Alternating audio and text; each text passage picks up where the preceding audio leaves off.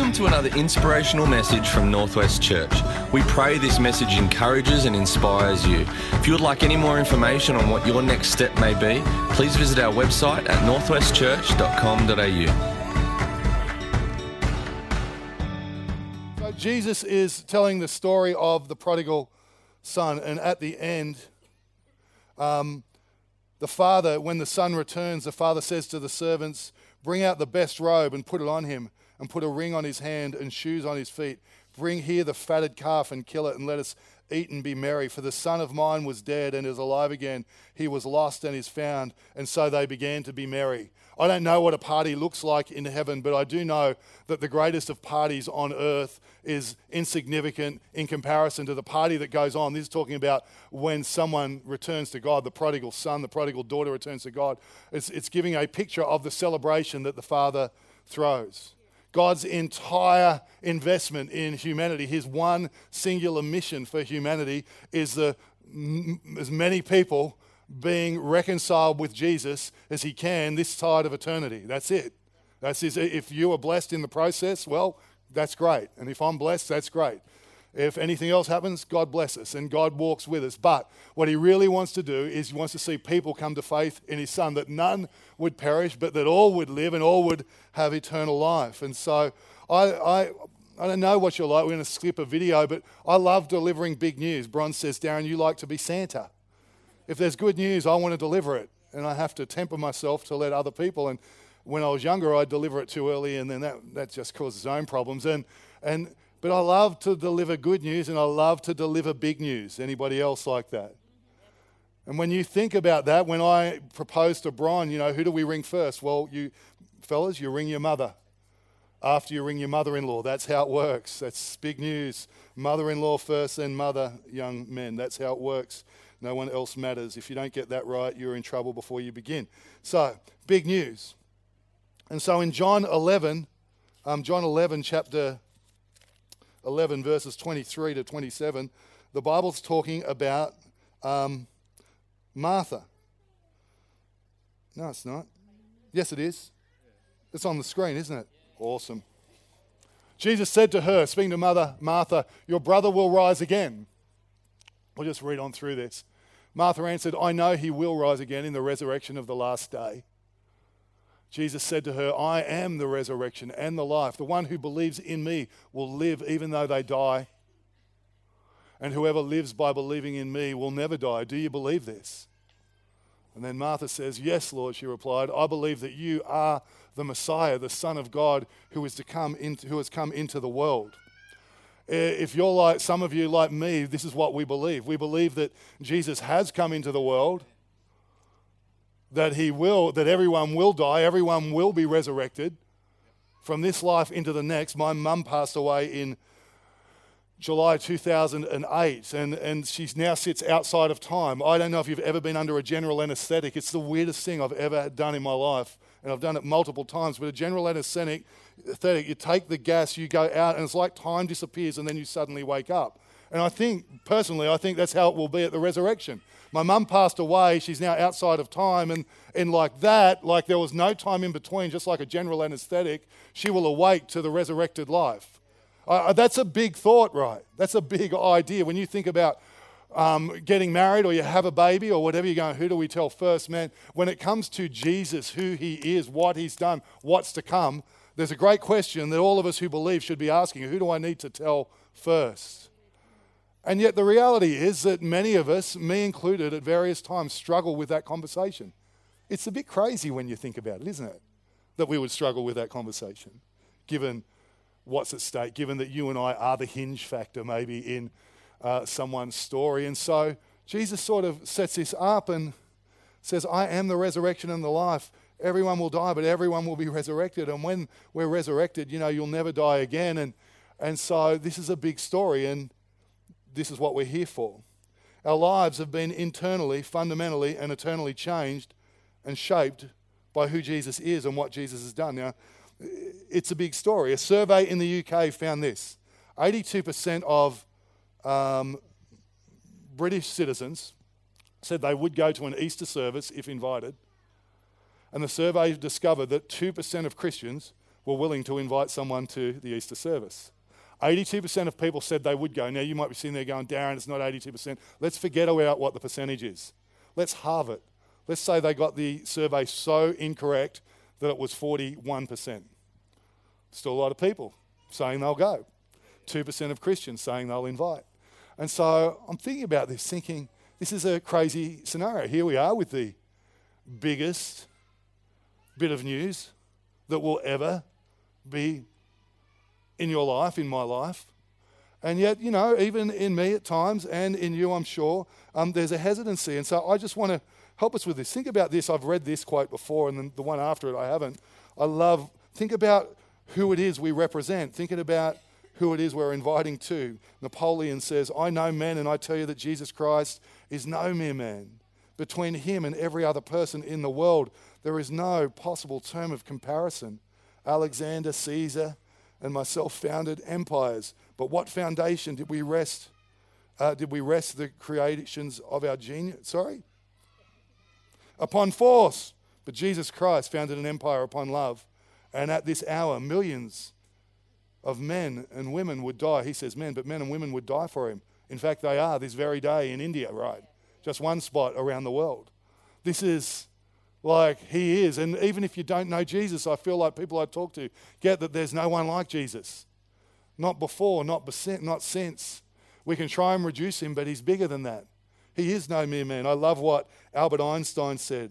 He said, I'm a Jew, but I'm enthralled by the luminous figure of the Nazarene. Jesus is too colossal for the pen or phrasemongers, however artful. He further added, no man can read the Gospels without feeling the actual presence of Jesus. His personality pulsates in every word. No myth is filled with such life. Isn't it true? And so I want us to think about this today as we come to Christmas. This is not about a Christmas invitation. I'm not trying to set you up. The end of this message is not so you'll invite to Christmas Eve, though I think that is a brilliant idea. The end of this message is that we would find our voice, I've put it here. Just find our voice in talking about Jesus just a little bit more. And I'm going to give you the simplest way I know for us to get this done. And it's so simple and it's so profound and it takes off all the pressure for those who would feel pressure around it. But we've just, come to the place where I go, if Jesus is who he says he is, and if Jesus did what he said he did, and if the future is how he says it will be, the most important thing any believer on the planet can do is tell someone about him. Literally what we're talking about today is just introducing them to Jesus. Make an introduction. Because at the moment, have you ever had someone, I remember in under 15s rugby league, there was a guy called Thad Stewart. I hope Thad's listening to the podcast. Thad Stewart was a beast of a teenager. And I was always the focus of attention on the opposition team. And I was playing against Thad Stewart and his mates, the Campbelltown Warriors. The name sounds fearsome, doesn't it? The Campbelltown Warriors. We thought they were rich kids because they lived in houses that their parents owned, but that's another story. And Thad Stewart would, every time I played him, I knew it was coming. He would find his place in the line and somewhere across the game, normally multiple times, he would forget about everything else and his job was to absolutely just run at me and wait for the moment where I caught the ball and hurt me as much as he could. And he was very good at it, actually. Very good. Well, in under 15s, my team folded and their team approached me. It was my first football contract. They said, Darren, if you play for us, we'll buy all your gear. I thought I was a big deal. I thought, man, then they're offering me all my gear if I play. So I went and played for them. Their team was undefeated. I played for them. Now they were going to win their first competition. We lost the first 3 games that I arrived. We won 1, and then we lost the 5th, and that was the end of the season. And who do you think they blamed? But what I discovered about Thad Stewart was he was a great guy. He was a champion kid. But when all I knew about him was the hug at speed, I wasn't a big fan of Thad. But once I was introduced to Thad at training, and after we'd eyeballed each other a few times, which was silly because I knew deep down he could beat me up, but I was trying to hold him off. But once we did that, For the rest of my adult life where we crossed over, he and I were great mates. I think a lot of people have heard about Jesus a bit like Thad Stewart. And if we could just introduce them to him at some level, it'd just be a game changer for people who currently don't know anything except what the media says and what the haters would communicate. And so we come to this passage, and I want to give you the simplest thing in the world. You can do this. I can do this.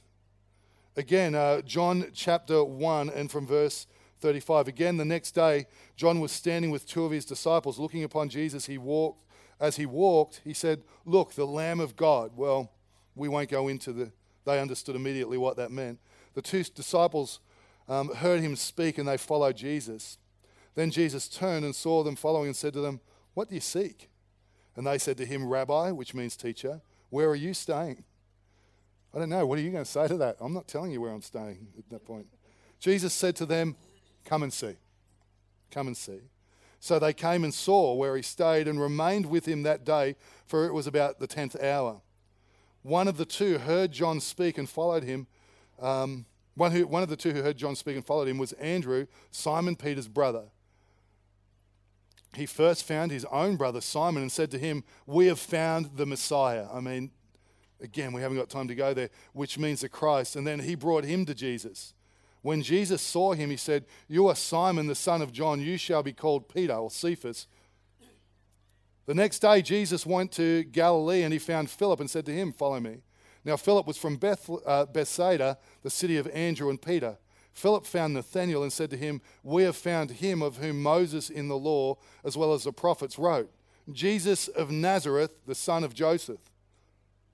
Nathanael said to him, "Can any good thing come out of Nazareth?" I like that. He's pushing back against who Jesus is.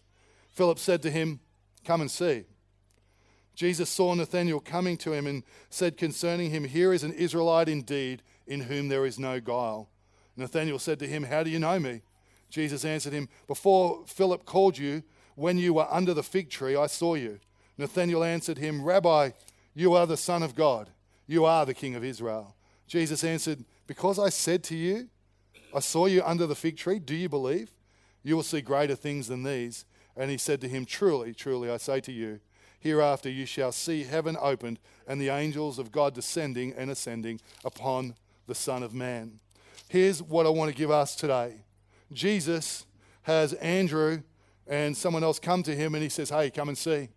And by the time the day was out, Andrew's gone to his brother Peter, Cephas, and said, "Hey, Peter, come and see." And a day after that, Philip has gone to Nathanael, and he said, "Hey, come and see." And before too many days were over, Jesus has won Andrew as his disciple. Andrew has brought Peter, who has now become a disciple, and Philip has reached out to Nathanael, and we're not sure what happened, but something supernatural went on, and it all came just by doing what? Come and see. Come and see. Doesn't that just take all the pressure out of it? It does for me.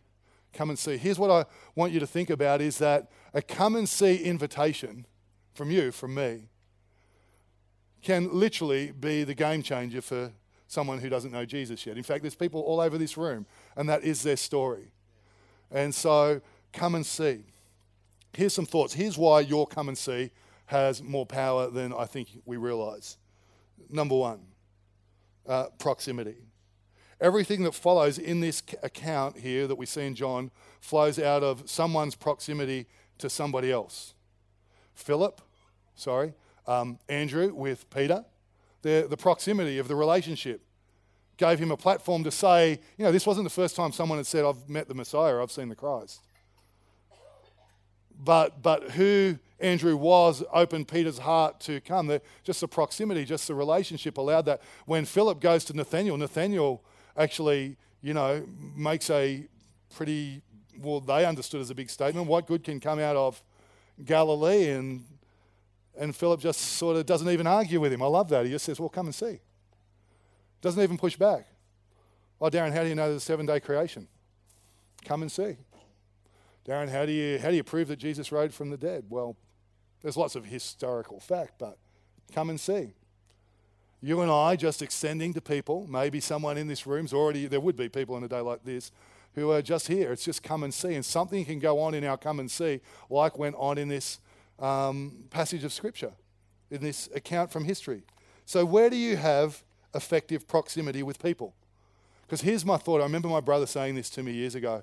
He said, Darren, you've already got so much credibility with so many people. He wasn't trying to build up my confidence. He was trying to make me see something. That you could ask a whole bunch of people about Jesus or to your house or church tomorrow. You don't need to do any more work. There's enough in your proximity over the years to people that there are a whole bunch of people that are already in your world. Where do you have effective proximity with someone because of the way you live your faith? I just spotted Matt Keys. Who's going to refuse Matt Keys saying, come and see? Would you, Joe Stace? I wouldn't either. Come and see. You're going to be open to that just because of who Matt is. These guys were open to it not because, well, obviously God was working, but not because they hadn't even met Jesus. They'd only met Peter. They'd only met Philip. But that was enough. Their proximity to those guys was enough for them to go, yeah, okay, I'm open to that because of what I see in you. And where do you? There are people and places that you have leverage with. And let me be clear, it's not about me feeling better because I invited someone or brought someone into my world. It's not about that. It's about them. It's about the person on the end of this. In fact, the problem is, for most Christians, I think the problem is actually that we get too concerned with us, isn't it? That's actually most of the issue, is that I'm worried what someone's going to think. I'm worried about the rejection of their no. So this isn't about making anyone feel better. This is about the person on the end of this, because in your world and mine, in close proximity, where you've built relationships, in your world and mine are people like Philip, like Peter, like Andrew, like Nathaniel, who don't yet know Jesus. And you go, but Darren, I can't answer all their questions. He didn't even answer Nathaniel's question. All he needed was come and see. He knew if he got him close enough to Jesus that there was a chance that something would shift. And you and I have that sort of proximity with people. Here's the next thought. Our proximity creates credibility, or it has created credibility. Andrew has credibility with Peter. Philip had credibility with Nathaniel. We don't know how it worked, but we know that he did. And you and I, those of you who live with a sincere faith, you have credibility with some people. Your faith has credibility with them. The way you live, the way you speak, the way you work. If you've ever seen Joe Stace work, Joe Stace's life has credibility just by the way he works. Mitch has credibility with I know he would, because I know what he's like. When he's dealing with clients, contractors, staff, I think Mitch has immediate credibility. In fact, I've seen people come to church who are connected to Mitch because he has credibility. That his proximity with credibility is powerful. And so is yours, and so is mine. And I think sometimes what happens, I'm only speaking for me now, I'm way past needing to build any more credibility to invite someone to come and see into my life. And is it perfect? No, of course not. But it's what God uses. A person might not say it like this, but you are a credible witness to the claims of Jesus. Your life up close speaks. That's a good thing, isn't it? Your life speaks to them. I love that idea. And God is using that credibility to get people's attention. God is using that credibility in ways we don't even know. My mum and dad separated when I was 7 years old. Some of you would have heard me say the first part of this story. My dad used to say to my mum, you're a terrible Christian. And she believed him. Years later, my dad would say to my mum, she wasn't going so well at the time, he said, what happened? You were the best Christian I ever knew. Her proximity created incredible credibility. She was just listening to something other than the reality, wasn't she? That's all that happened. And my mum forgave my dad, and to this day my dad says, the one thing in his life that speaks louder than anything he can remember, and it's been a colourful life. I love my dad. The one thing that speaks louder is the moment in which my mum said to him, I forgive you. See, your life has way more credibility than you know.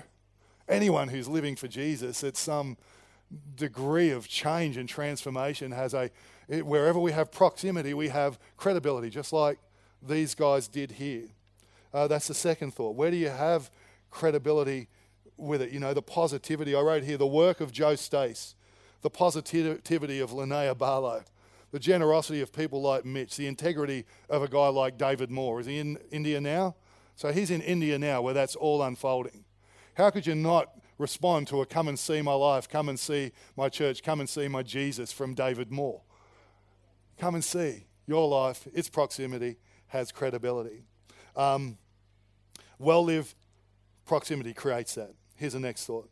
Proximity with credibility creates opportunity. 82%. Again, let's halve it and say it's 41%. It's just open to an invitation. What an opportunity that is for us. And so, for you and for me, I think the big ticket here is actually just needs bold moves that get easier over time. Just bold moves around that. And I don't know what we're going to do with this December, but it's an incredible opportunity for somebody. Wherever we've built proximity and credibility in someone's life, it's an incredible opportunity for us. And then as we wrap this, from there, once come and see is extended to someone, it's on God, isn't it? Aren't you glad about that? God's able to overcome all my imperfections to draw people to himself. In fact, the other come and see that we were going to look at is the Samaritan woman. I mean, she goes and tells everyone. She had no credibility as far as we can see, but just went anyway because she was so changed. And so you and I have all sorts of opportunity into people's lives, and to just step into that this Christmas. Come and see. It means come, think and examine. Just come and think. Come and examine the claims of Jesus. Shouldn't every person have the opportunity to just come and examine? That's why we still run radio ads. I know that people go, why do you run radio ads? Are you trying to attract Christians? No, I'm trying to reach people we could never reach because we don't know. That's why we do it. It can reach further and go deeper than where we could ever go. Come and see means to come and be amazed at his grace, amazed at his teaching. This December we'll open up his teaching, to be amazed at that, at his words, at his work, at his works. Come and see means even experiencing his church. You, me, in all of our imperfection. Come and experience. Have you ever, it's amazing to me, you and I, some of us have been around a while, we come into church and we move through it and we have to focus. It's amazing how many people new to church cry all the way through a service. How many times have I heard, I just cried for the first 4 weeks of church. So at the very least, we're going to give an introduction. But we might read, hello, Mia Dorma. We might reach beyond that. That introduction could become just a spiritual moment for someone, couldn't it? Like a spiritual moment. Think about just Christmas Eve at the Lookout for a moment. Brian and I were on our way back from somewhere yesterday in the car, and we stopped on the side of the road and looked up skyward. It was late last night, and I hadn't seen the sky like that for a while. I just went, oh. We both stood there in awe, just in awe, going, oh, wow, God. Sometimes I forget how grand you are. And we just stood there, and then I thought, I want to get home because I still got a sermon to prep. And we went. People are going to gather on Christmas Eve because of your come and see invitation that is created by your proximity, your credibility, the opportunity to invite that God then takes and uses. God wastes nothing, He just doesn't waste anything. He uses absolutely everything. He's drawing everyone. And somebody's going to be up there at that lookout on Christmas Eve, and they're going to look skyward. And without a roof on the building painted black, they're going to look skyward and see the stars and be in awe of the one who we talk about. People are going to be like that on that night. They're going to hear the word of God preached, and they're going to be impacted in their heart. They're going to hear the songs of God sung, and something's going to just explode in their spirit, be moved in their soul. Something like that's going to go on just by being in the presence of his church. That's the power of come and see. It's an invitation towards Jesus. Can be a spiritual moment, and then it can be like these guys here who were completely transformed forever. They were never the same. They were changed for the rest of their days. It all just went on, this catalyst moment. And so here as we close, I just want to point you to that. An invitation with the potential to change everything. In Jesus' name. That's in your hands. That's in my hands. Right in front of you. Right in front of me. Right now. We have within our grasp. But God is at work. He's got to come and see person in mind. And he's given you proximity, credibility, and the opportunity to do something that connects people to him. Amen? Amen. Why don't you stand with me?